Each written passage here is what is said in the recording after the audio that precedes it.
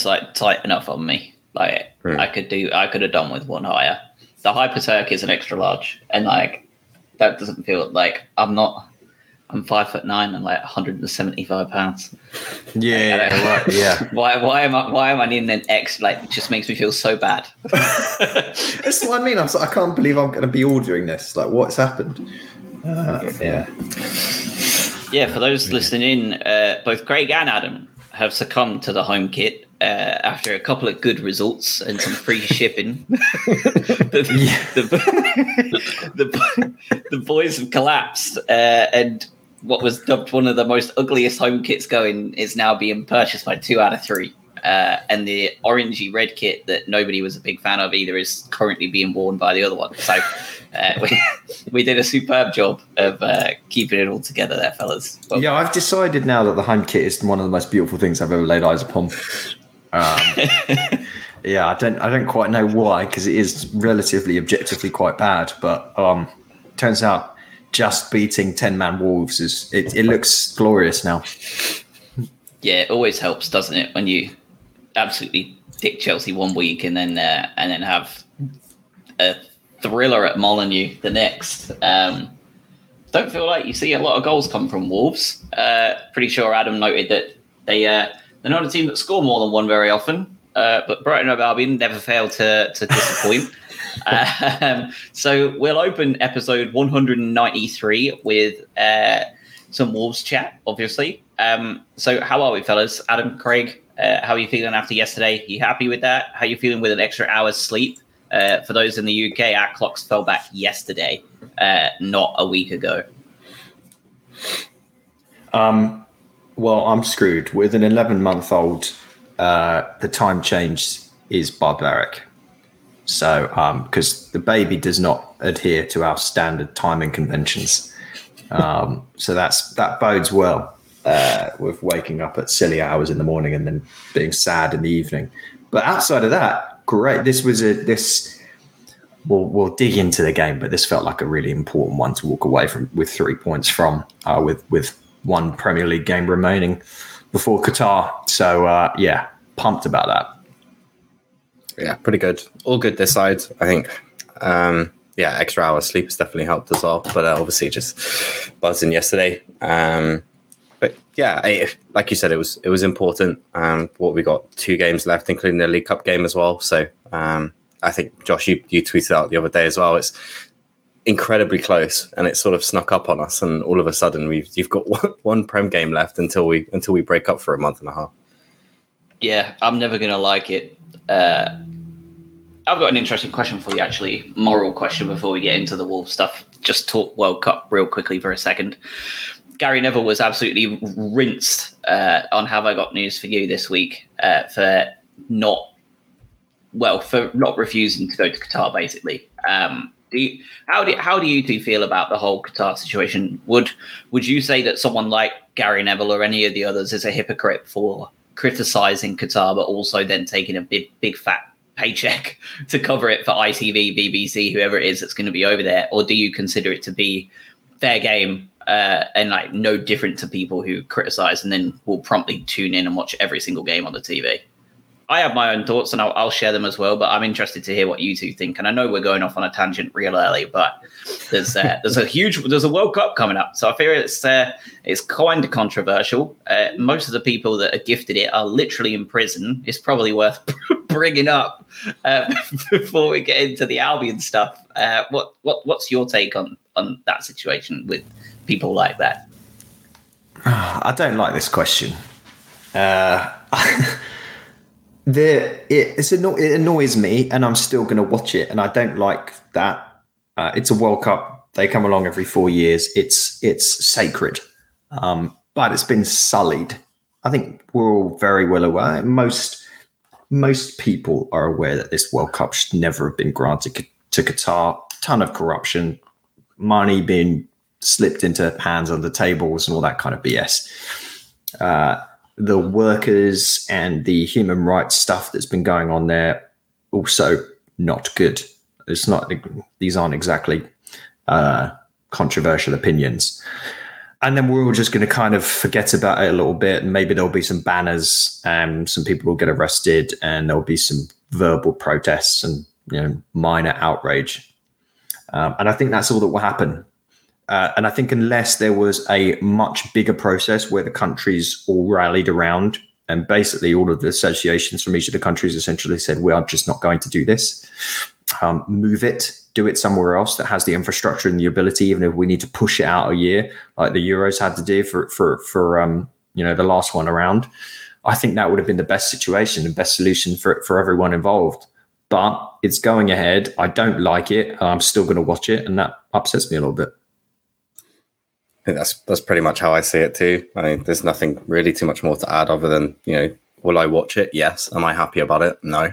I think that when it comes to the Gary Neville situation, I guess it's the element of choice that he's actively choosing to go despite his opinions. And I think that's where he's a little bit wrong and hypocritical from my own personal view, is that you do have a choice. You're not exactly strapped for cash. It's not like you need to do it. But you are going to anyway. So it's the element of choice for me. Do we as human beings have a choice as to where the World Cup is held? Probably not, but we're going to watch it anyway, despite our frustrations. Gary Neville was actively choosing to go there. So it is hypocritical for me personally. Yeah, that's pretty much exactly my stance as well, Craig. I think that watching it on the TV as a fan is and being against the idea of what everything this represents, from the corruption down, the corruptions, the deaths of basically slaves, everything down from there is, I mean, I think you're allowed to disagree with it, right, and still watch your team play in it. I mean, I'm not going to tune out a Brighton versus Newcastle because the Saudis are killing 75 lesbian and gay people a month, probably even. I'm not going to stop watching Brighton play Newcastle for that. That's the same way I feel about Qatar. But Neville, yeah, I think that they really nailed it, and I think he knew that too. I don't know if you watched that clip, but he was not best pleased about it. But yeah, I mean, if you're in that position, you're not exactly suffering for money, are you? If you're Gary Neville, you're choosing to take the big fat paycheck, and we're going to see a lot of people do that over the next month and a half.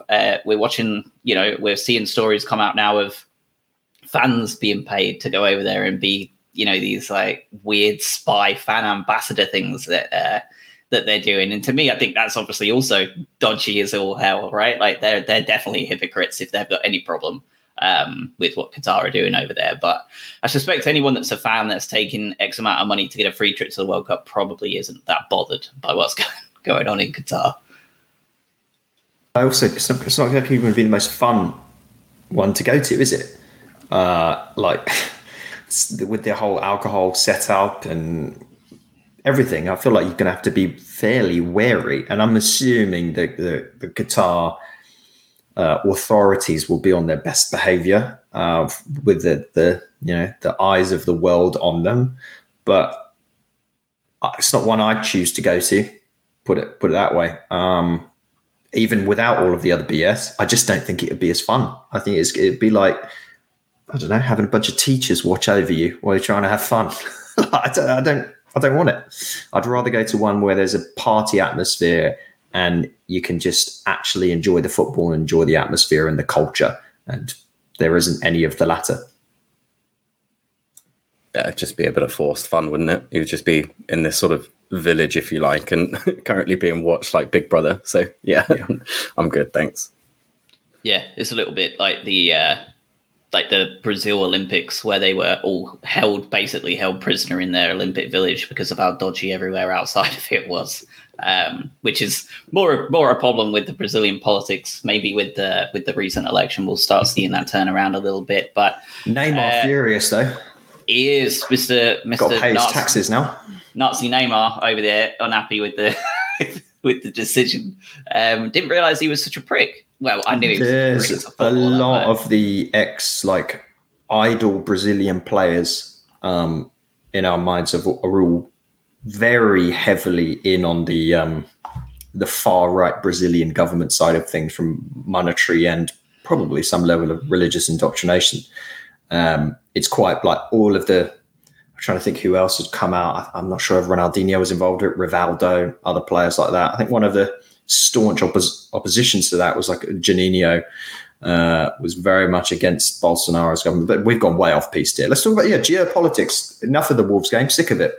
Yeah, so 4-2-3-1. We genuinely though 4-2-3-1 is back and in full effect, and De Zerbi is here. Right, we've had 10 minutes on politics now and nonsense and Qatar and the World Cup. So for anybody who's listening and is about to turn off in their car and they're about sick of it, we're moving on swiftly to the world. They've already long since left 5 minutes ago. Yeah, Wolverhampton Wanderers.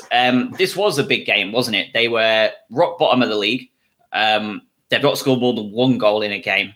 And we just saw the beginnings of the true introduction of De Zerbi ball against Chelsea last week. So with a team that are about to set their stall out in the way that they were, and with a team that have just appointed a new manager, by the way, for anyone listening, Lopetegui just got appointed. I think it was the same day, wasn't it? Or Friday night, Saturday morning before the game started. Yep. Obviously, I don't even think he was at the stadium. So, I mean, it wasn't really a new manager bounce, none of that stuff. But he's in. They've got their man. They went back from, I think that was the third attempt that they tried to get him. This Wolverhampton team came out to send a message, I think, to their home fans that they're going to not just give this up because they came out and went for it, didn't they? And when you're putting De Zerbi's 4-2-3-1 against that, that's one of the ones where you'd expect a Sassuolo special where you see a lot of goals. And that did not disappoint yesterday, did it? How did we feel about the 4-2-3-1? Were we happy to see an unchanged 11? There was obviously Welbeck was back fit.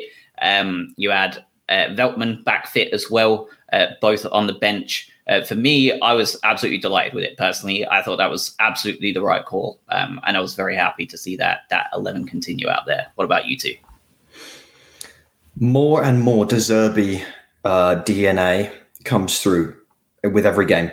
And the second half wasn't representative of that, by the way. But the first half felt very De Zerbi, very. Even in just little passages of play. But from a lineup standpoint, the only change I personally want to see, and people will probably disagree with this, is, I think I mentioned this last time around, I want Gross out of that right back slot, which he isn't even really playing right back, by the way. And I'd like to see Lamptey in there, unless there's some little injury or something that he's carrying. And I want to see either Gross or Lallana play in that role behind Trossard, because I think from a balance standpoint and from what we can then offer going up and down the wings, that's preferable to me. But having said that, we'll get on to player performances. Lallana was Lallana from 7 years ago for about 60 minutes yesterday, and Gross scored the winner. So there's a decent chance that I'm an idiot. But we saw with some of those early passages of play and the early setups, and we'll dig into formations and specifics. But the way the 4-2-3-1 works, it just feels completely perfect for where De Zerbi wants to play. And you saw right at the start, there were situations where Webster was just dallying on the ball. He would stand there and he'd just stroll around with the ball for a little bit, and he'd wait for Guedes or Hichan to try and move in, and you'd have this instant quick pass out. And there was one that really stuck in my memory about 10 minutes in, or 5. Ball went to McAllister, and McAllister was like facing Sanchez, just span around, just hit a direct pass, and it went right up to the Trossard area, and we had a chance on goal. That's that style of play that you get from De Zerbi. Lure someone in and then just go. We're seeing so much more of that every single game. Yeah, it's very quick, isn't it? I think we're talking 6-7 games in, and we're talking a different entire way of playing. From a formation perspective, if it isn't broke, don't fix it. Right? You just come off a 4-1 win against Chelsea. It'd be rude to change anything in that respect. So, formation wise, I was good, and I think we'll talk about Gross, but he isn't playing right back, is he? So we'll probably get into that. But yeah, formation wise, absolutely fine, and look good to go. It started very well. Yeah, you talk about that De Zerbi DNA. The possession tells a lot of the story. 70% possession yesterday. But I think the key piece, and this is something we touched on in the De Zerbi podcast, And I scrolled back as far as I could be bothered this morning. I went back about 25 games into last season. We had a 90% pass accuracy yesterday. As far as I'm aware, all the way back to about October last year, under Potter, we've never achieved anywhere near 90% pass accuracy. We had a fair amount of possession against a lot of teams, some as high as that, but nowhere near that amount of pass accuracy. And that's something that we talked about with his Sassuolo team. They had a higher pass accuracy and a higher short passing stat than any other team in Serie A. And holy hell, like yesterday was to think that it ended 3-2. The stats, this is another one of those classic doesn't pass the eye test, right? Like it was 3-2, but we looked like we should have probably won by 5 in the stat sheet, doesn't it? But XG doesn't tell the same story, does it? 1.6 to 1.2. So it was really quite a classic open game, and inevitably. As that De Zerbi DNA comes into place, the counter attack looks more and more dangerous against it, doesn't it? Yeah, cliche klaxon alert, but it was very much a game of two halves, wasn't it? The first half felt so open, so aggressive, and probably more of what we're going to be exposed to as the season goes on, like chaos. Attacking in banks of 4 with backup players who are sort of basically pressuring with 6, defending with the same amount and pulling everyone back. So you're basically overloading the opposition. The most interesting thing that I think from what I've seen in that first half as well was it's how he deals with our fullbacks. And we mentioned Gross, but Caicedo, Estupinian as well. They basically become central attacking midfielders when we're pushed up, and if the ball's on the left hand side and we're filling up the channel with Mitoma, if you look over on the right side of the pitch, it's Solly March. We don't have a right back. It's literally Solly March on the right hand side of the pitch, and there's no one else there. Everyone else is just funneled into the center. So Mitoma has a ton of options, whether it's back to the double pivot or whether it's forward to someone else cutting in like an Estupinian on a central overlap. Like, it's really exciting football. But as you say, if Wolves suddenly get that ball back and Solly's pushed up a little bit too high, Pascal Gross ain't getting back. So there's that danger there, which is why we faced a Wolves side that hadn't scored more than 1 goal since May. That's quite a long time. And they scored 2 goals against us in the first half. Chaos, but it's fun to watch.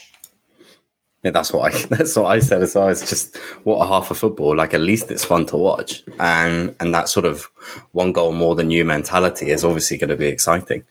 But yeah, it's just to that point, and I think it's probably that Guedes' goal as well has come directly as a result of that, where Estupinian thought he could win it back just in the centre bit there. But Thomas tried to get back, but he's done his best and try and put him off. But that's what you're going to get, though, right? Is that, attacking wise, those options are going to be there, and you're going to have a lot of people in the centre of the park. You'll go back, and I think Gross's interview afterwards is just he's trying to get into the box as much as he possibly can, and he's playing an inverted right back position. So he's clearly been told that he needs to be one of the furthest ahead, but defensively he needs to be back with everyone else. So he's pulling a shift there as well as Estupinian. But those attacking options, and we saw it for the first goal as well. I think we'll touch on that. It's just a lovely team goal, and it's a direct result of having so many people in the box to be able to do that.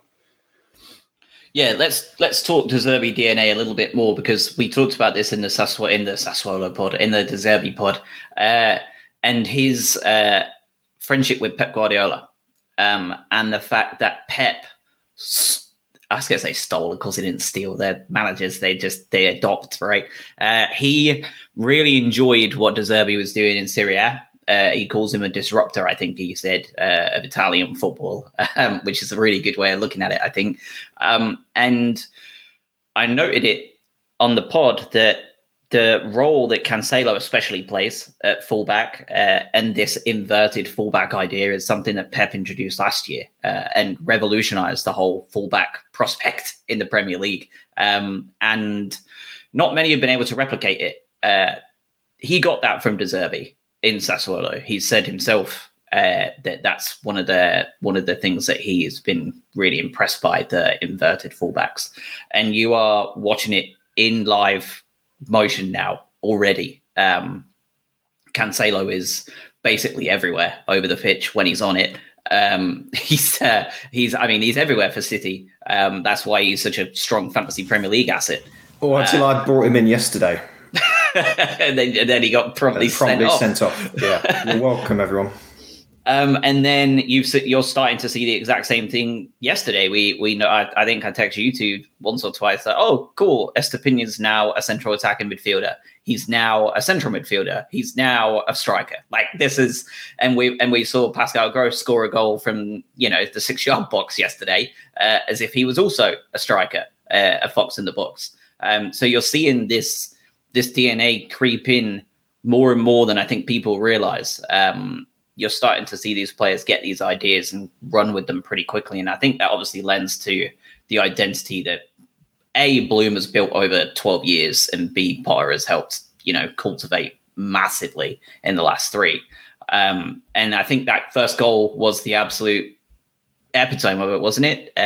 Mr. Mitoma, who we will probably be talking about an awful lot between now and the end of this pod, with a just sublime ball in to Trossard. Trossard, not happy with the quality of ball he receives, decides to one-up him with an unbelievable touch to Lallana, and then the man that you probably never want in the 18-yard box with a free hitter goal, Adam Lallana strokes it into the corner as if that's what he does every single week, like his bread and butter. And we're 1-0 up within 10 minutes, and Molineux goes very quiet indeed, doesn't it? I still can't really wrap my head around some of the first half of football, and especially Lallana's performance, because you also have to think back when we were all head in hands not that long ago.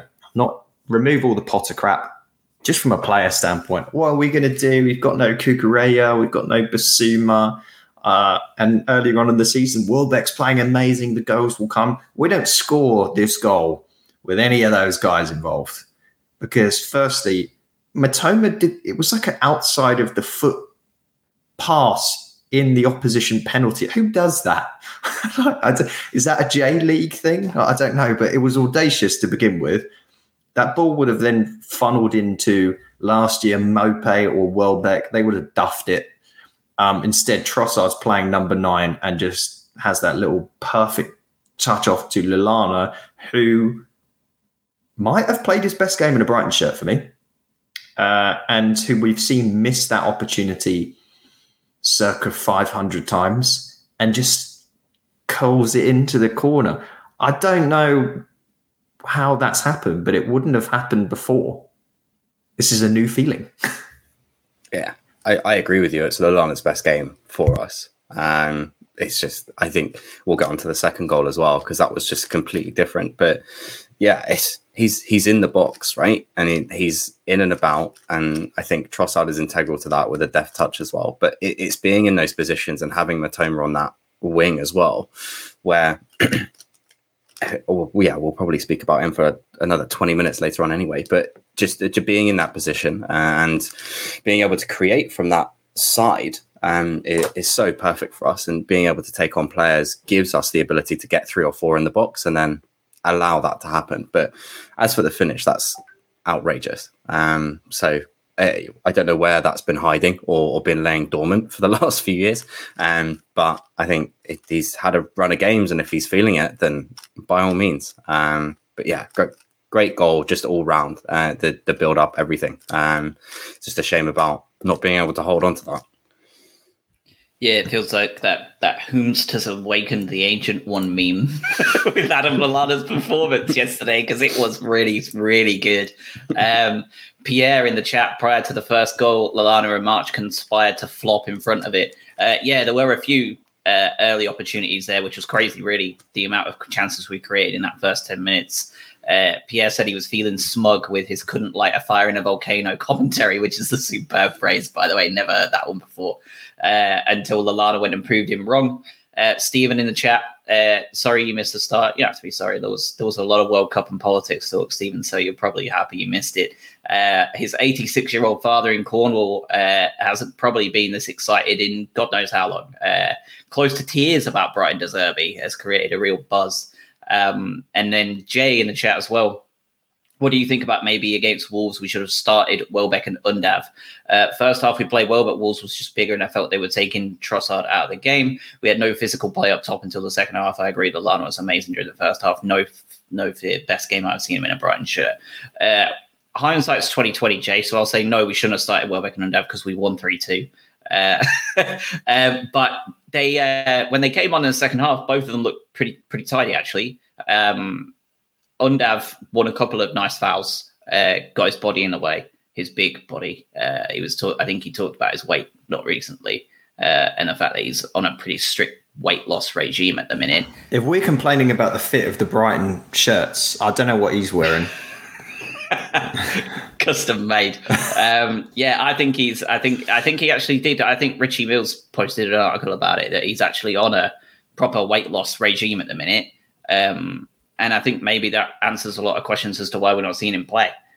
He may just be miles off Premier League fitness and conditioning. And if that's the case, that doesn't take just a preseason. That can take, 6 to 8 months to really get to that level. So maybe he's one to watch in the next couple of months. But within 2 minutes and 36 seconds, I think it was, or something stupid like that, Wolverhampton Wanderers probably equalised.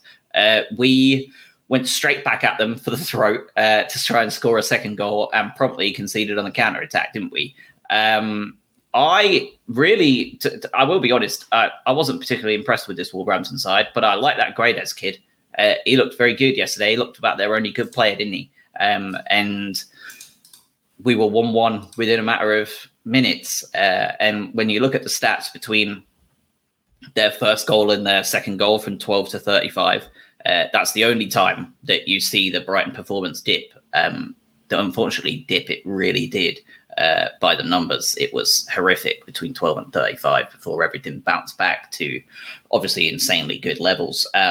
But from then on, from 12 minutes to 36 to 2 goals, it felt a little bit Potter-Ball-esque, didn't it? It felt like we've seen this one before, and we know how this is going to end up against bottom of the table Wolves that haven't scored more than 1 goal since May.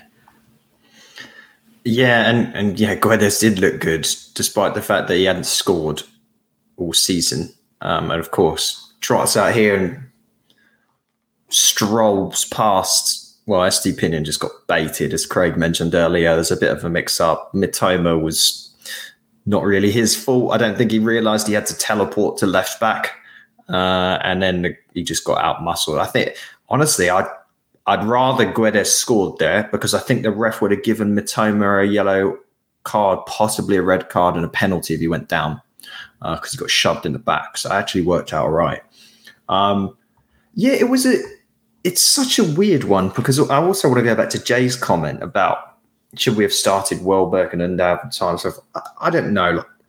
Trossard's been so good lately, and I don't want to get away from the 4-2-3-1, despite the way that Wolves set up. I was that first X amount of time in the game. It felt like I was like, I think I messaged you guys. I was like, if this doesn't end up 4-0 or something, I'm going to be annoyed, because it just felt like we were just smashing the ball up towards their goal and creating so many opportunities and chances. And there were a few odd chances at the early part of the game where really we had a little bit more luck, or whatever you want to call it. We could have been a couple up. Yeah, the counter-attack was frustrating. We're going to concede those. And I'm sure we'll talk about the penalty a little bit. And when we do get on to the second half, for me, this is the biggest disappointment, because Wolves were a better team than us in the second half with 10 men. And that's a problem. And we go back to, as you say, that age-old situation of what do we do against the side that sits back and then just tries to counter us, especially when they've got a guy like Adama Traore, who essentially has been created in a lab designed to play this game. Like, okay, mate, second half, we're down to 10 men. They're going to attack us as much as they can. Just sprint with the ball. and go for them. So I actually think we got a bit, based on that second half performance, I think we got a little bit lucky because there were situations there where they could have absolutely gone 3-2 up. And it didn't work out that way, but it's something we truly need to work on. The first half for me, more of that. The second half, I never want to see it again. Yeah, it was obviously that's the question we're going to have for a very long time, or as long as De Zerbi's going to be here, is how do you break teams down with 10 men behind the ball, 11 men behind the ball? How does that work? And trying to lure them in to get through that midfield and be able to do that just wasn't going to be an option in the second half. So it was, okay, let's control the ball, try and make as many chances as we can. Luckily, we took one of them.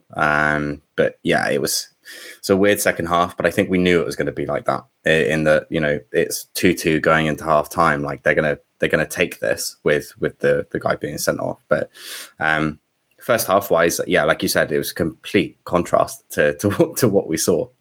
So yeah, mad, but I think it's warranted. That's what you're going to get with a team with 10 men for 45 minutes. Is they're going to bring on a specialist in counter-attacking and just pure pace and try and catch you on the break. Especially when it's Wolves as well. They're designed for this, right? This is how they operate. It's been last season especially.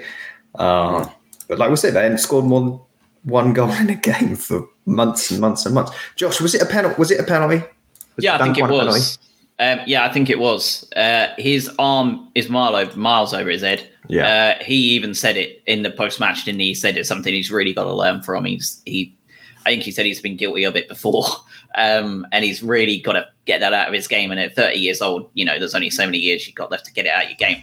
I think that's just one of the things that Lewis Dunk is going to be Lewis Dunk, right? I would rather have that and him play how he does than him not and, take away some of that ridiculous jump in front of a bullet, suicidal defensiveness he has. But yeah, I think it was a pen. And it's at least nice to know that, sure, they haven't scored more than one goal since May, but they did require a spot kick to get the second one. Which helps ease the pain a little bit. But yeah, I do think it was a penalty. What about you? For me, yeah. You can't have your arm like that. It's as simple as that. It's too high, isn't it? I think, again, the VAR stuff takes way too long. But, it is the right decision. I get it. But that sort of decision doesn't take 3-4 minutes to make. He's let the play continue and then they've spent 2 minutes looking at it. It's just... It adds to, granted, we made the most of the 6 minutes at a time, but I don't know why VAR takes that long. But again, right decision. So it is what it is. I think that's exactly right. Like that VAR, that's the part that soured it a little bit. We would do it, for example, after the second VAR replay. Why did they have to watch 84 more? There's supposed to be an overhaul in Qatar for this VAR stuff. It's supposed to be able to be done in 30 seconds. Let's see if that's the truth. It's going to be interesting.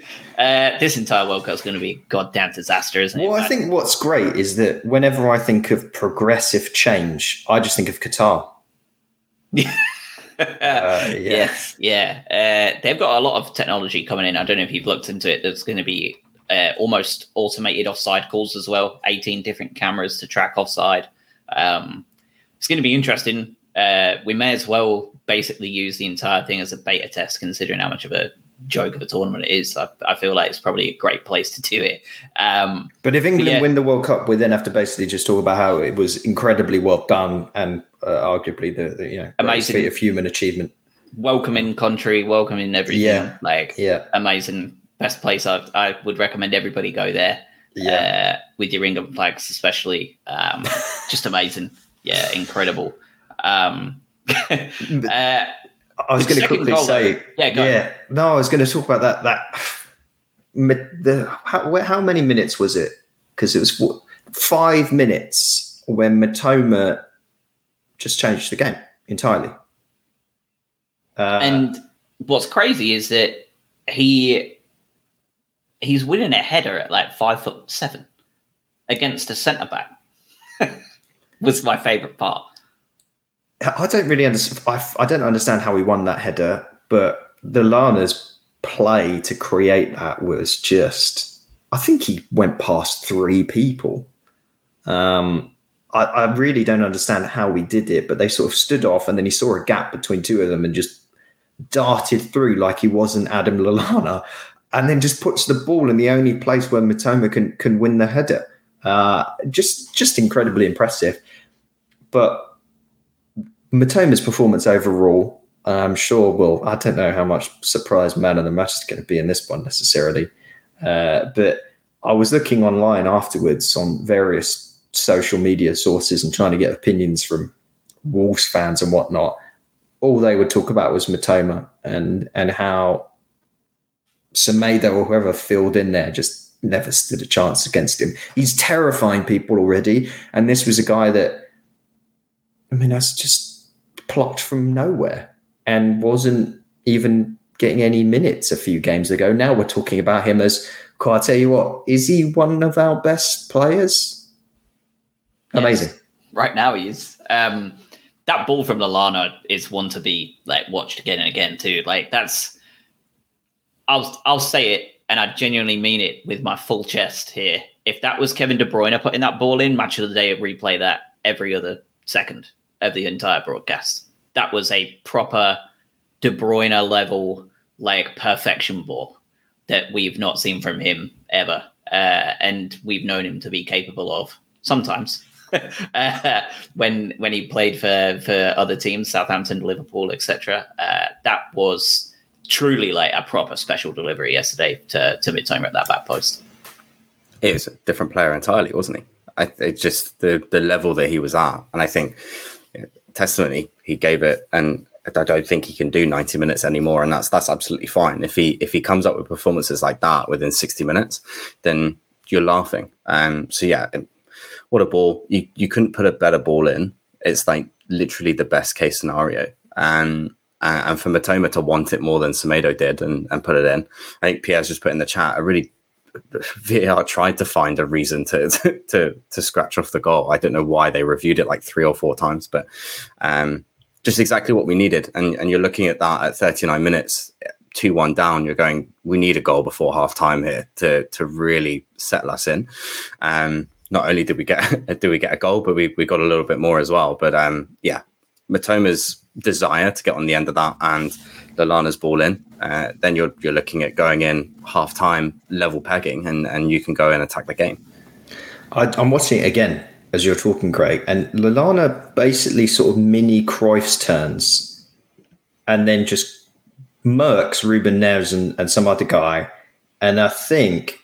Yeah, he just absolutely destroys 2 players, puts this amazing ball in, and poor Nelson Semedo, because what a challenging 5 minutes for that guy. He gets beaten by Mitoma for a header and then gets red carded fairly. Great, finally, a sensible, quick, good refereeing decision that happened for that sending off. I couldn't believe my eyes. I was absolutely ready for it to be a free kick given against Mitoma or something stupid, but he give him credit. He did it, but yeah, not good for Semedo, the ex-Barcelona player who is currently getting destroyed by Mitoma. I'm pretty sure he got sat on his ass within 30 seconds as well. Didn't he? So yeah, he was in for a torrid time anyway. It's Dan Harding levels even away from home. It's pretty special what he's doing. And I think, Josh, you said yesterday, he's making himself undroppable. Is that you can't not play this guy now, and that's just going to play into our hands. You come up with a game plan to double team Mitoma. March is also having a really good season, so you just pass it over to the other flank. So really good. It does generate those options there where it is exciting for sure. Yeah, Stephen in the chat, don't you think Gross, Lallana and Welbeck have all reversed the aging process in the last 10 weeks? All look incredibly fit and hungry. I think in the preseason pod we noted how absolutely jacked Danny Welbeck has gotten. And his fitness doesn't seem to have tapered off at all, which is really impressive. And it's probably going to help him this World Cup because he now gets a break after running himself into the ground for a lot of games, the early days, right? And it will be good for Lallana as well. Gross, I think, is just I'm not sure he ever reversed it. I think he's literally just like a cyborg. Like just like he's not quick. He's just like Terminator 2, and he just keeps coming through whatever you throw at him. That's what he does, like just slow and methodical.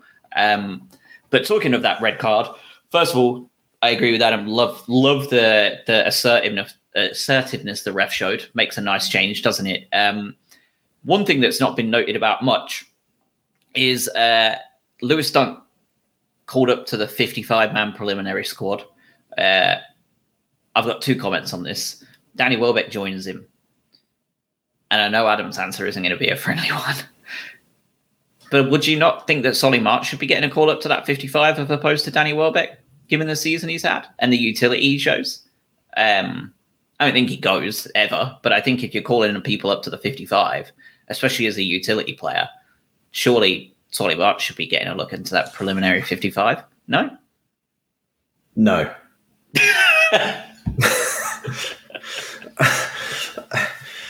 Solly's been great. Welbeck does? Welbeck, though? Well, the problem with England, among a number of things, is that how many right-sided wingers that can't finish do we have in that team? At which point, when is March ever? March has got no shot at ever playing because there's 15 guys in front of him. Whereas up top, you could make an argument that if Kane's not fit and maybe certain things go another way, that Welbeck offers you something a little bit different when you need to move to 2 up top. And we don't have exactly a wealth of amazing up top English players right now. That's the only thing I'd say there. But it's a 55. He's, as you say, he's not going to go. I think we nearly made the 55, right? It's pretty all-encompassing. So, yeah. But no, there's no place for March in that team. But Lewis Dunk, however, not many people noted the fact that it was his ball, absolute belter of a ball over the top. That got insane that pass. He does them quite often. That we watch a fair bit, right? We watch Lewis Dunk ping these passes around more often than not. And more often than not, they find their man when he does try them. He also made the 55-man squad. He has garnered more and more conversation every single England call-up period that comes around. More and more people are on radio stations, Sky Sports, BBC, ITV, questioning Gareth Southgate as to why he's not joining that final squad, as opposed to insert bang average centre-back here that we seem to be intent on taking. You think he's got a chance? Or you think it's just the same old, and he won't be going anywhere and we'll be bringing in Michael Keane? Yeah, I think that's exactly what's going to happen. I think is it absolutely warranted? And are we going to continue beating that drum? Absolutely. I think that pass to Lallana in the first 10 minutes as well was also from Dunk as well, straight over the top diagonal.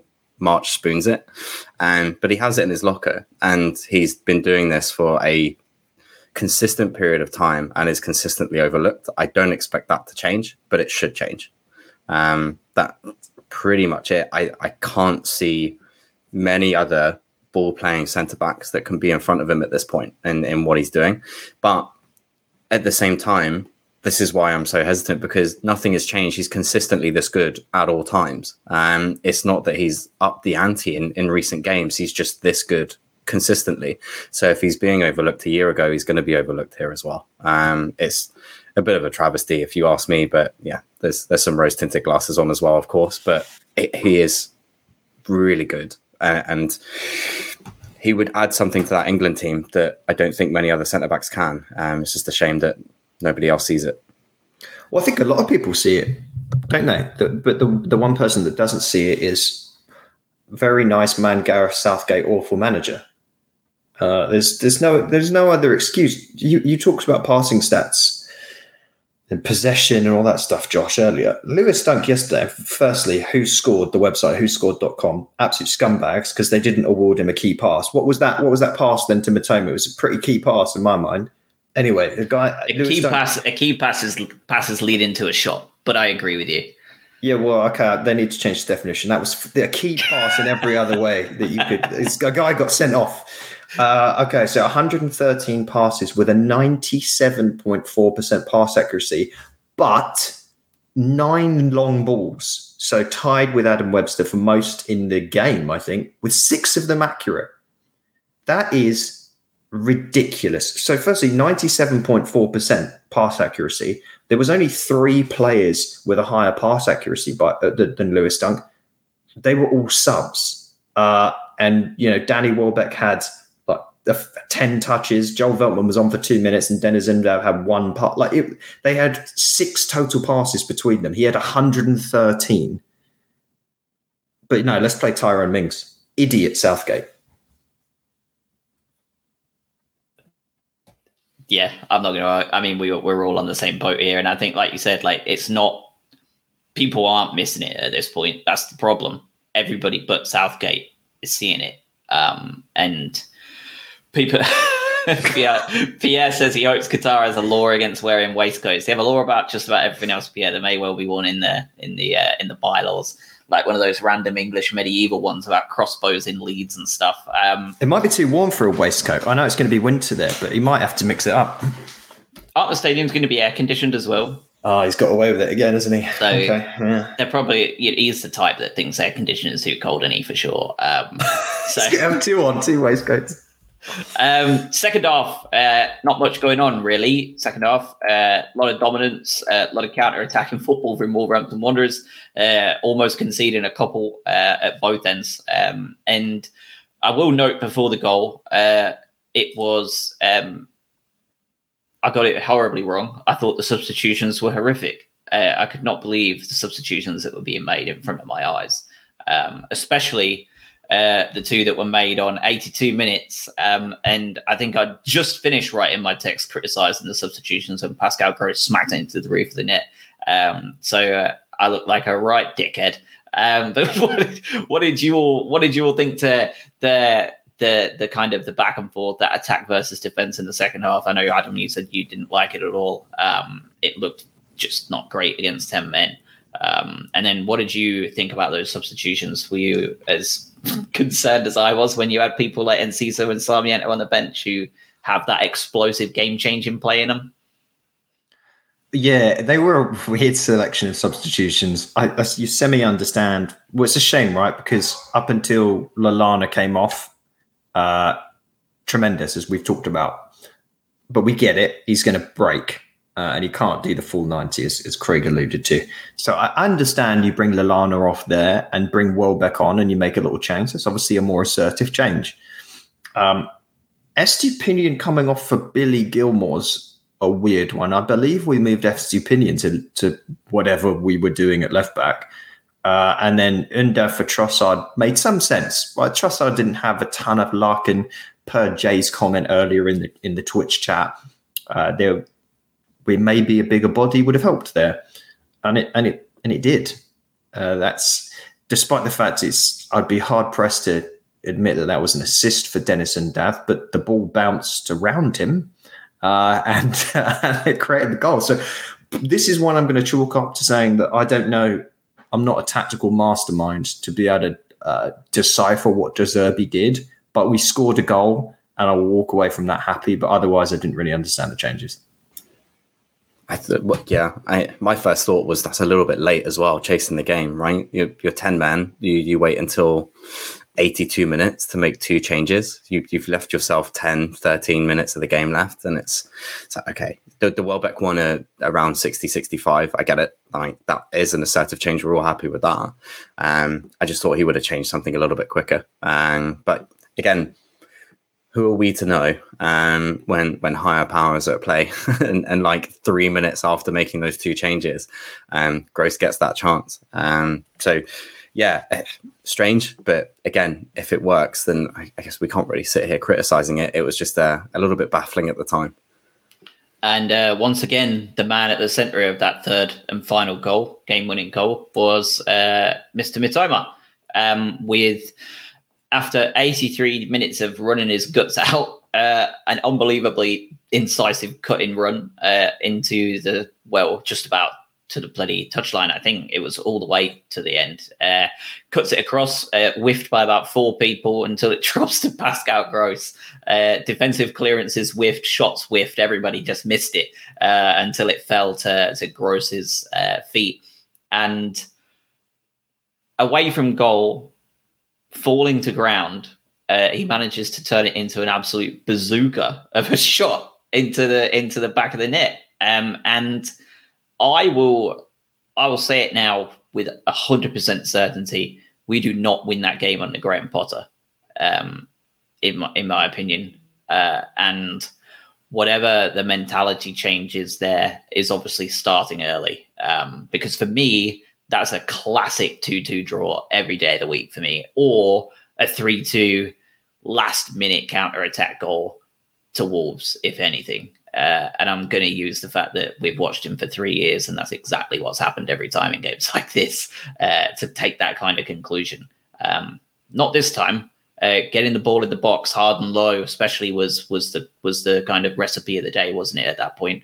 And that's something that we would never do under Graham. So I think that's a game that we win due to De Zerbi and his tactics and his mentality, right?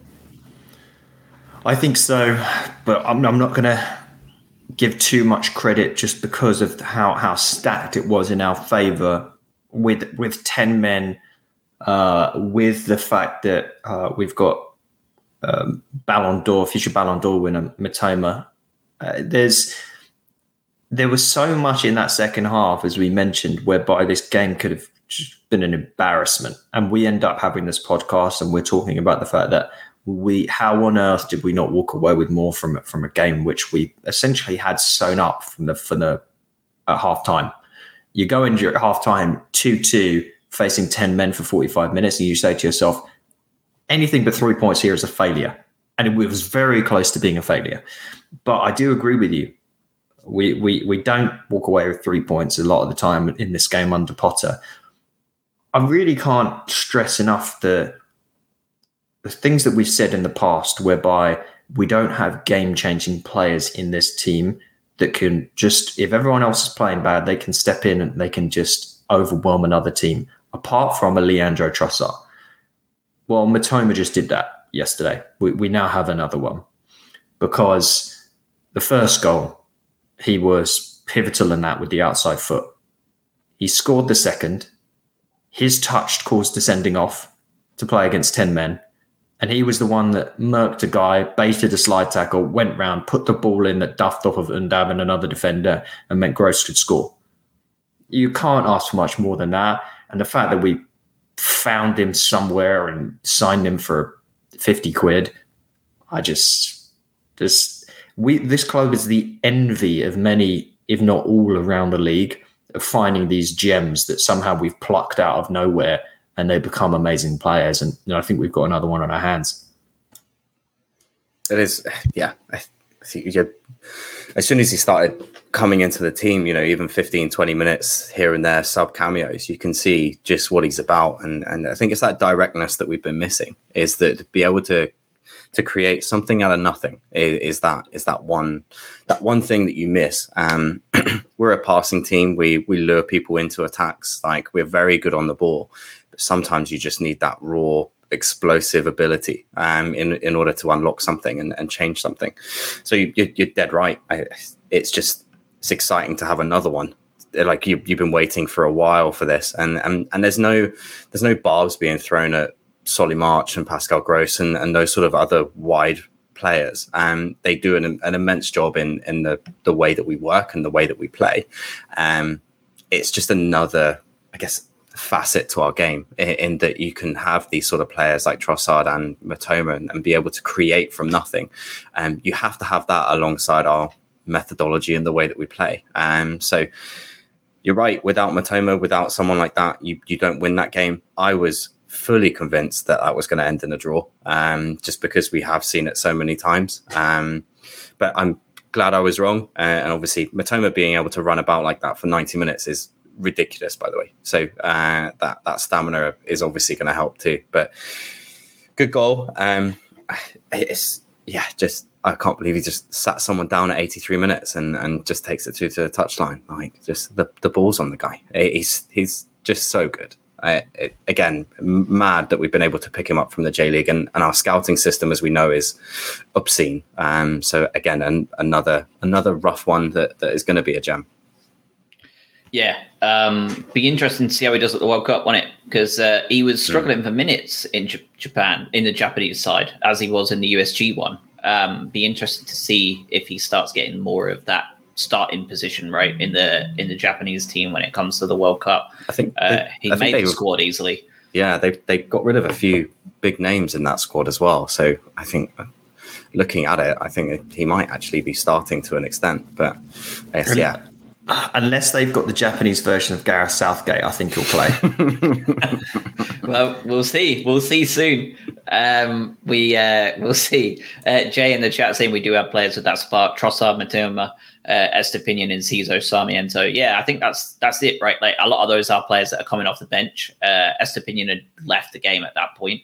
Mitoma had played 83 minutes. You didn't expect him to do it. And we talk about Trossard being either hot or cold, right? Like, when he's on, like, he's going to take the game by the scruff of its neck. When he's not, we've traditionally struggled. Now we don't. We've got two. So if one's hot and one's cold, we're still going to have a really good player on our hands, one way or another. Man of the match for you two, out of interest, who did you pick out from that performance yesterday to be your man of the match, fellas? I can't give it to Lallana just because he came off, but it's a shame to not give man of the match to a player that played his best performance for Brighton in a game. But it's Mitoma.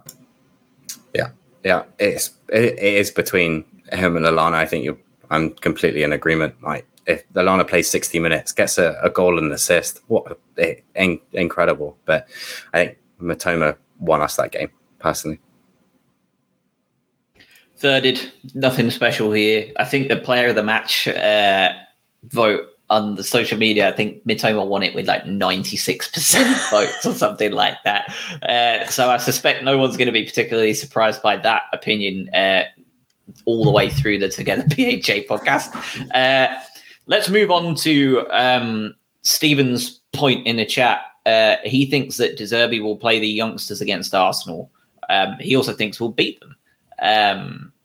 I'm not sure about the second part, but I agree on the first. I think he's going to go and want to take points off Villa. I think the best way to do that is to give these boys a rest. I wouldn't be changing this lineup too much come next week. I don't see any reason to change it after another performance like that. But Aston Villa just absolutely hammered Manchester United 3-1.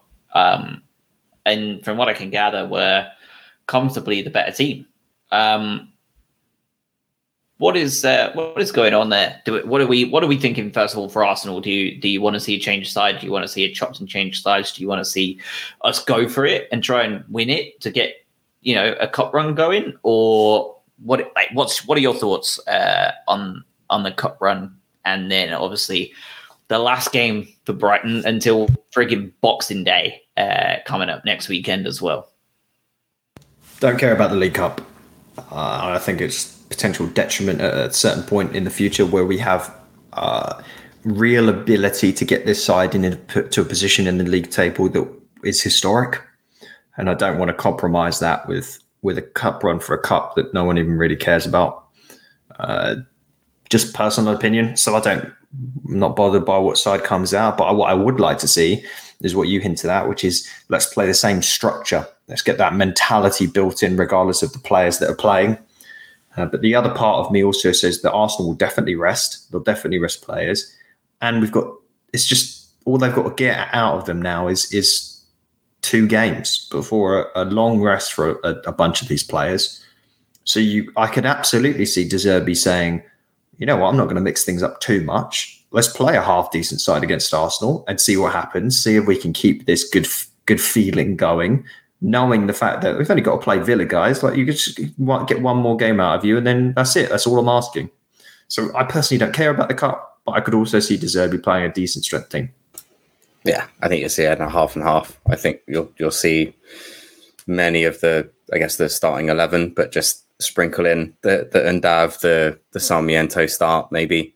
Just switch a couple of them around, give some game time. But yeah, I agree. As long as the mentality is the same and the ideas are the same, let's get that. Let's let that ingrained in the memory. But I think you'll see a couple of changes, but I don't think it'll be wholesale. Yeah, I think you'll definitely see Welbeck come in. I think you'll definitely see Lallana rested. I think you'll definitely see a couple of the others. I wouldn't be surprised if you saw the two midfielders rested too. Might be a good game for Gilmour to get in, take a look at what he's got to offer.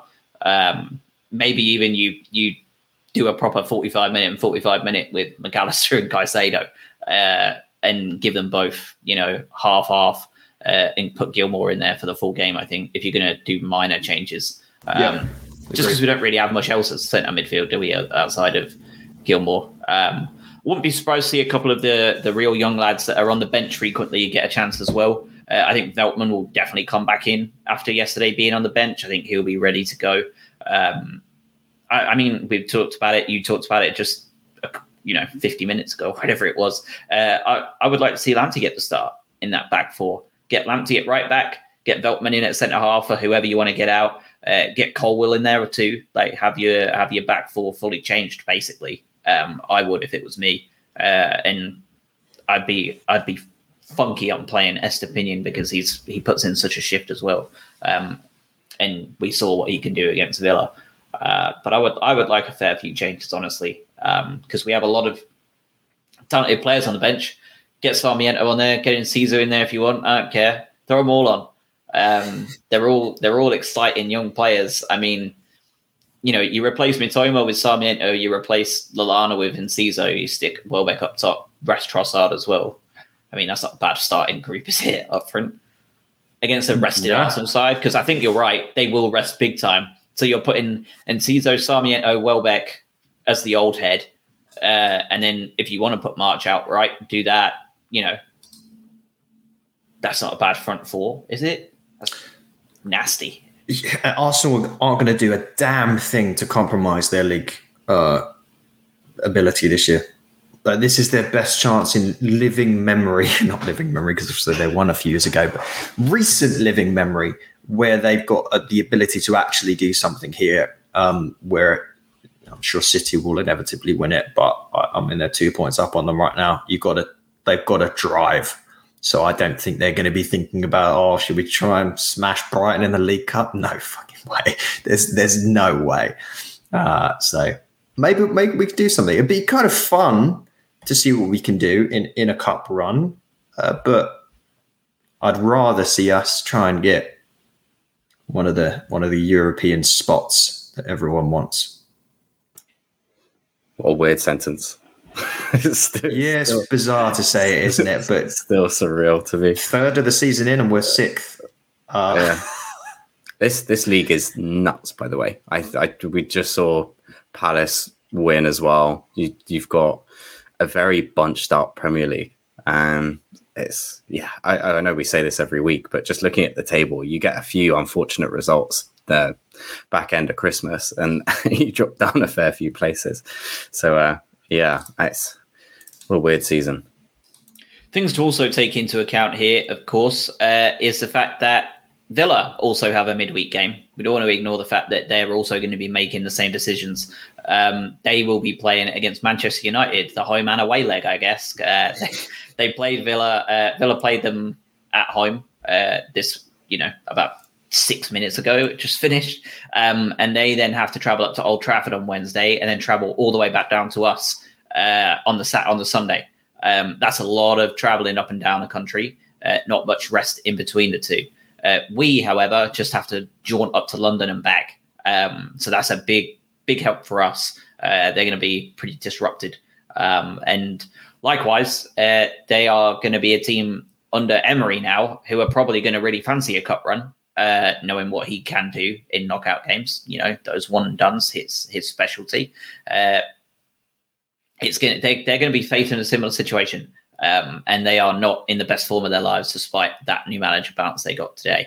And I think that's one of those things to keep in mind. There, De Zerbi is probably going to be looking ahead to that too and thinking, what do I do here? How am I going to be able to exploit them best as well when it comes to Sunday? Let's get a little bit silly because every time we get silly and talk about Europe, we go on an absolute disaster run. By the way, so this is on you, Adam. If you want this, I'll take the heat. Don't worry, because looking at we're going to have to stare at the table, whatever form it's in, for quite a while after this next game. Wouldn't it be fun if we're playing Villa, as you say, new manager bounce? It seems like even with the interim, they were like, remember what Steven Gerrard told us to do? Don't do any of that. We're just going to play simple football. We're going to structure that. We're going to play players in their real positions. Great. They seem like they're a decent side. Who knows what happens there? But we're also 2 wins on the trot. De Zerbi coming to the forefront. Let's just say we get 3 points from that game. Fulham are I think Fulham, as it currently stands, are a better side than Manchester United. Now, there's a chance then that we enter into this break in 5th, above Manchester United and Chelsea. Wouldn't that be fun? Fun, yeah. We get to stare at that table for weeks. I know, especially with the World Cup and then the transfer window happening after it, right? You have that sort of, we are 5th in the league. Like, you can, I guess we're talking about attracting players that we have no idea about, but it'd be nice. I think where's the devil on my shoulder is going, where's the lowest that we can also finish for this World Cup? So, so I was just looking at the table here. I got distracted, but yeah, I mean, it's good form. We were on 21 points from 13 games. It's really not bad. I think we're considering that we got assets stripped and lost some of our best players. You can't ask for more, can you? And we went through a spell playing Manchester City. I mean, we play Manchester City at the Etihad now too. We don't need to do that again. We played Liverpool, we played Spurs, played Chelsea. We took points from some of these teams. We played Manchester United, took points from them.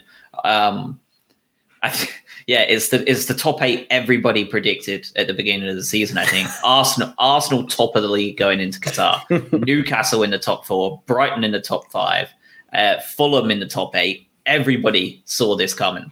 I think this is just, everybody saw this happening. Unsurprising, very dull, very, very samey. It's the same guys at the top all the time.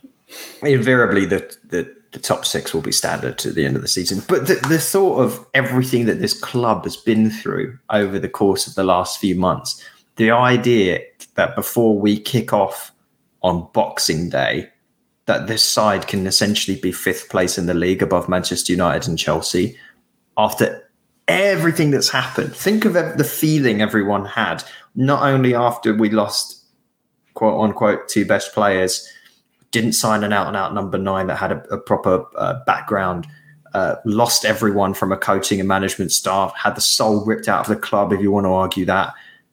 And that's what you get to. That's unbelievable. And that speaks to a very exciting future, even if we do tumble down the table in the January, February, March months and end up finishing in 12th, 13th, 14th. It's still an amazing, amazing situation to be in. And you've got to think the amount of time that De Zerbi is now going to get to build on the tiny little foundation he's put in, right? Like, they've got the ideas, they've seen them in practice, they've started to get results from them in practice.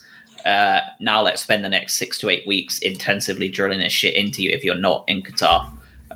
Invariably, our best players are in Qatar, so they're going to adapt to this quicker anyway. That's what their footballing brains are going to do. So they're not going to have, they're the ones you're not too worried about adapting to this kind of routine. And our first game back is possibly against the bottom 3 team in Southampton. They're currently in there.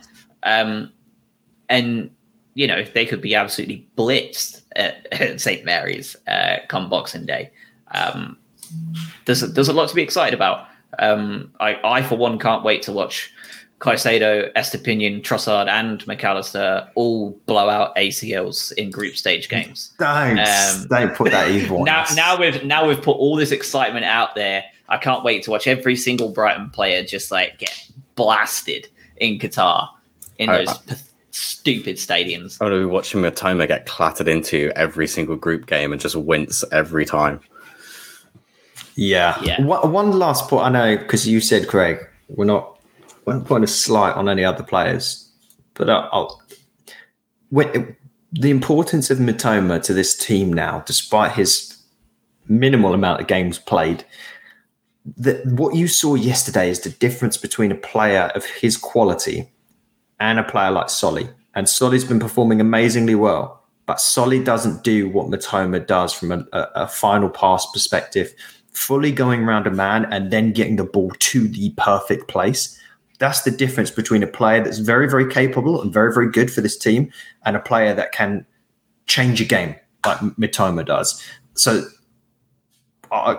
he cannot get injured. He's going to be very important to this team.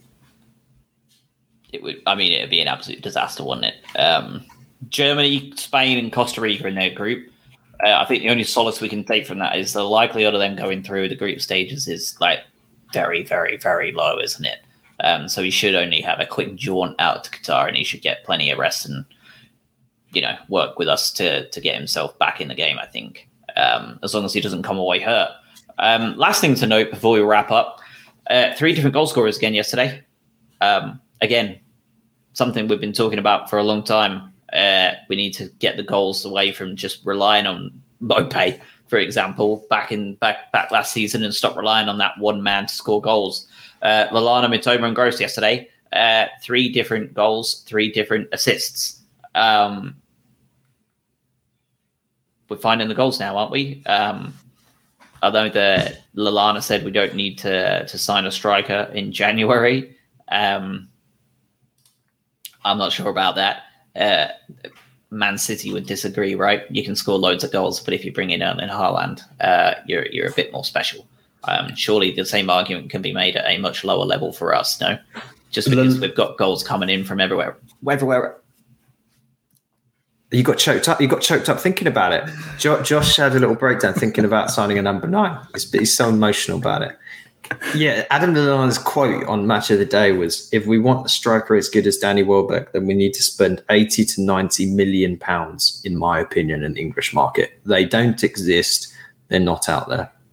Don't give him a manager's job anytime soon. Good God. Yes, I'm not sure I agree with that statement. But fair play to him. He's looking out for his mate Danny Welbeck, and he's a team player. That's good from him. I don't like the fact that it just boosts Andy Naylor's stuff that he comes out with, unfortunately. Well, yeah, as we've said time and time again, if you can score elsewhere, you don't have to worry so much about the guy up top banging in the goals. And if we're going to see renaissances from Lallana and co, and incredible form from some other players banging the goals in, I don't really care. I want to see that over a longer period of time than a handful of games. But I may regret saying this, but I feel like you can't help but score under this De Zerbi tactic. Once they understand truly how it works, you're going to be scoring goals. It's just if you don't concede as many down the other end of the pitch. Nobody tell Adam Lallana Haaland costs 51. Don't tell him. They don't exist, Josh. It's always been that age-old cliche, isn't it? If we're scoring everywhere else, then you don't need a 20-goal-a-season striker. Our issue has been that we don't score from anywhere else. So we just don't score. Yeah. Now that we are, that conversation again just props up. But you're never going to turn down a 20-goal-a-season striker. It's whether it's absolutely necessary to the way you play. And if we're going to have Gross chipping in, if you extrapolate and he gets 10, 12 goals this year, Trossard gets 10, 12, then suddenly you are having that conversation very quietly, but you're having that conversation that, you can deal with an 8-goal-a-season striker or a 5-goal-a-season striker. Because if he's setting up 10 for other people, then the GA ratio is still there. 10-12 goals also makes him their best Premier League striker ever, by the way. That's where we're at. Which would just go to show. I mean, we know, right? Like, we know how hard it is for teams at this level to score a lot of goals in the Premier League. That's why everybody talks about Ivan Toney and how good he is at that level, because he's the guy. That's the sort of thing we need to try and find. But yeah, if we can get 12 goals from Trossard, like, that would be absolutely insane. Pierre in the chat, do you reckon the new signing that we signed from Argentina, I think it was Rosario, will go straight into the first squad or sent out on loan? I don't know how to pronounce his name. I'm not going to enjoy it. But Bernard Nets, I don't know. He's 17, Pierre. I think we've signed him for about 8 million quid. I think he's a USGer every day of the week. I think he'll be going to USG in January. At 17, I don't think we're going to be bleeding him into the squad too soon when we're going to have players that can play in his position, like Sarmiento and Enciso, that you're probably going to want to roll out there first. I think he's going to follow that Kasper Kozlowski option that we're doing. I don't know where he's even at right now, by the way. Is it Vitesse, I think? Yeah. They're very excited by him. Argentina are very excited by this kid. Very, very, very excited by him. Next Messi level excited. Will that happen? With the way we are with South American talents, very possibly. So just like, it sounds ridiculous at this point. If you'd have told people 10 years ago that that's a genuine possibility with our recruitment, you'd be laughed out of the room. But you know, will he be the next Messi for Brighton? No. Will he be it for Real Madrid or someone when they take him off us for 80 million in 4 years? There's a very good possibility with our track record over there at the minute. Never forget Billy Arca. All right. So there's downsides as well as upsides. Yeah, he's so young. But what is this? Facundo Buonanotte, maybe. Could be that. But Tevez literally got fired from managing that team 2 days ago as well. So he's gone. But supposedly, from everything I've looked up and people that are actually Rosario fans, they basically said he's far and away their best talent and he has a ton of upside. So another exciting one. Like maybe we look back, as you say, in a few years and we go, how we manage that again? But yeah, he's not going to step into this team for a few years. I cannot imagine, unless has that Enciso level promise and he actually gets kept into the squad. But I think from a work permit standpoint, I'd be shocked if he doesn't have to go and earn that elsewhere for the time being. I was about to say Enciso's 18, right? So it's not far off. Yeah, and I'll have to look it up. But if he has an Italian passport or something like that, he potentially won't need to. But there you go. There's a quick loan out or something like that, or just bed him in. But 17 years old. That means he was born in 2004, 2005? Yes, what best not thinking about, really. Yeah. Existential crises to end the Together BHA episode 192. Sorry. Lovely. He's actually played 9 games for Vitesse this season so far. Kozlowski, 1 goal, 1 assist. Hard to know though, isn't it? Because Mitoma couldn't get minutes for USG. So it's so hard to really get a read on what that even means for him when he comes back to us. Because we had the same, Mitoma's only coming on as impact sub. He does well when he comes on, but he's not getting games, blah, blah, blah, blah, blah. And then we've seen what he's doing right now. So yeah, it's hard to know. But the good thing is that he's getting games at least, which is always a plus for a player that young. It's also loaned out before the Zerbi got here as well. So I'm sure he'll want to take a look at him when he gets back as well. Yeah, I think our loan army is going to be thoroughly vetted when he gets a hold of them in January or the summer, depending on which one. Because he might call 1 or 2 of them. But yeah, I think this summer especially, there's going to be a lot of people playing their hearts out to try and win a place in his new role, I think. All right, fellas. Well, I think that's everything. We have one more podcast to go next weekend where we'll be covering Arsenal and Villa before we head off to the World Cup. Quite what we're going to do during the World Cup, I don't know. If anybody who's watching or listening has any ideas of what you'd want from us during the World Cup, feel free. If you just want us to shut up and you want to just watch the World Cup in peace, you can tell us that too, and we'll happily take the break. It's whatever you want. We'll try and make it work. So yeah, let us know what you would like from us during the World Cup, and we will endeavour to deliver. But outside of that, what do you got, fellas? Anything else? Any final parting thoughts for the week?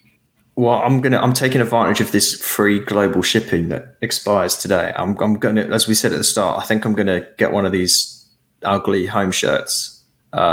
Any opinions? I'm debating between Caicedo or Mitoma on the back, but I'm also very conscious that whomever it is that I get on the back will leave in January. So let me know what you think. or whether I should just go with an old classic, get Dunk on there or something. But yeah, that's my only question. I'm caught between the two. You watch Donkey get bought for like 100 million from Chelsea now. Bowley's in there immediately. He'll get called up to England. He'll win us the World Cup as captain because someone will get hurt at the end. He'll score the winning penalty and Bowley will buy him for like £98 million and he'll be gone in January. And your Dunk shirt's in the absolute mud. And he'll finish his last ever interview for Brighton talking about the dream he always had to play at Stamford Bridge. Stephen telling me he's getting Mopay. Unbelievable. That would be wonderful. Do you imagine the confusion in people's faces seeing a brand new shirt with Mopay on the back? I feel like the club shop would probably email you asking if it's sure. Yeah, are you sure? All right, fellas. Have a wonderful week. These games will be coming thick and fast, but make the most of them because they're gone soon, and we've got to watch the World Cup instead. Yeah, so, maybe we'll talk. Maybe we'll do one World Cup show where we talk about performances of the Brighton players that have played. If anyone's interested in that, maybe we can piece that together. Yeah, I was thinking the same thing. I'm sure we'll all be sitting and watching a lot of football during that time because they are like peak working day work from home times for the World Cup in the US, especially on the East Coast over here. All right, so stay safe, everybody. Have a wonderful week. We'll see you next week. Enjoy the games this week, whether win, lose, or draw, because you'll miss them when they're gone. This next 6 weeks are probably going to drag, especially if we do really well. You have to watch us sitting in fifth for all that time. Want more. Cheers all. Thanks for listening.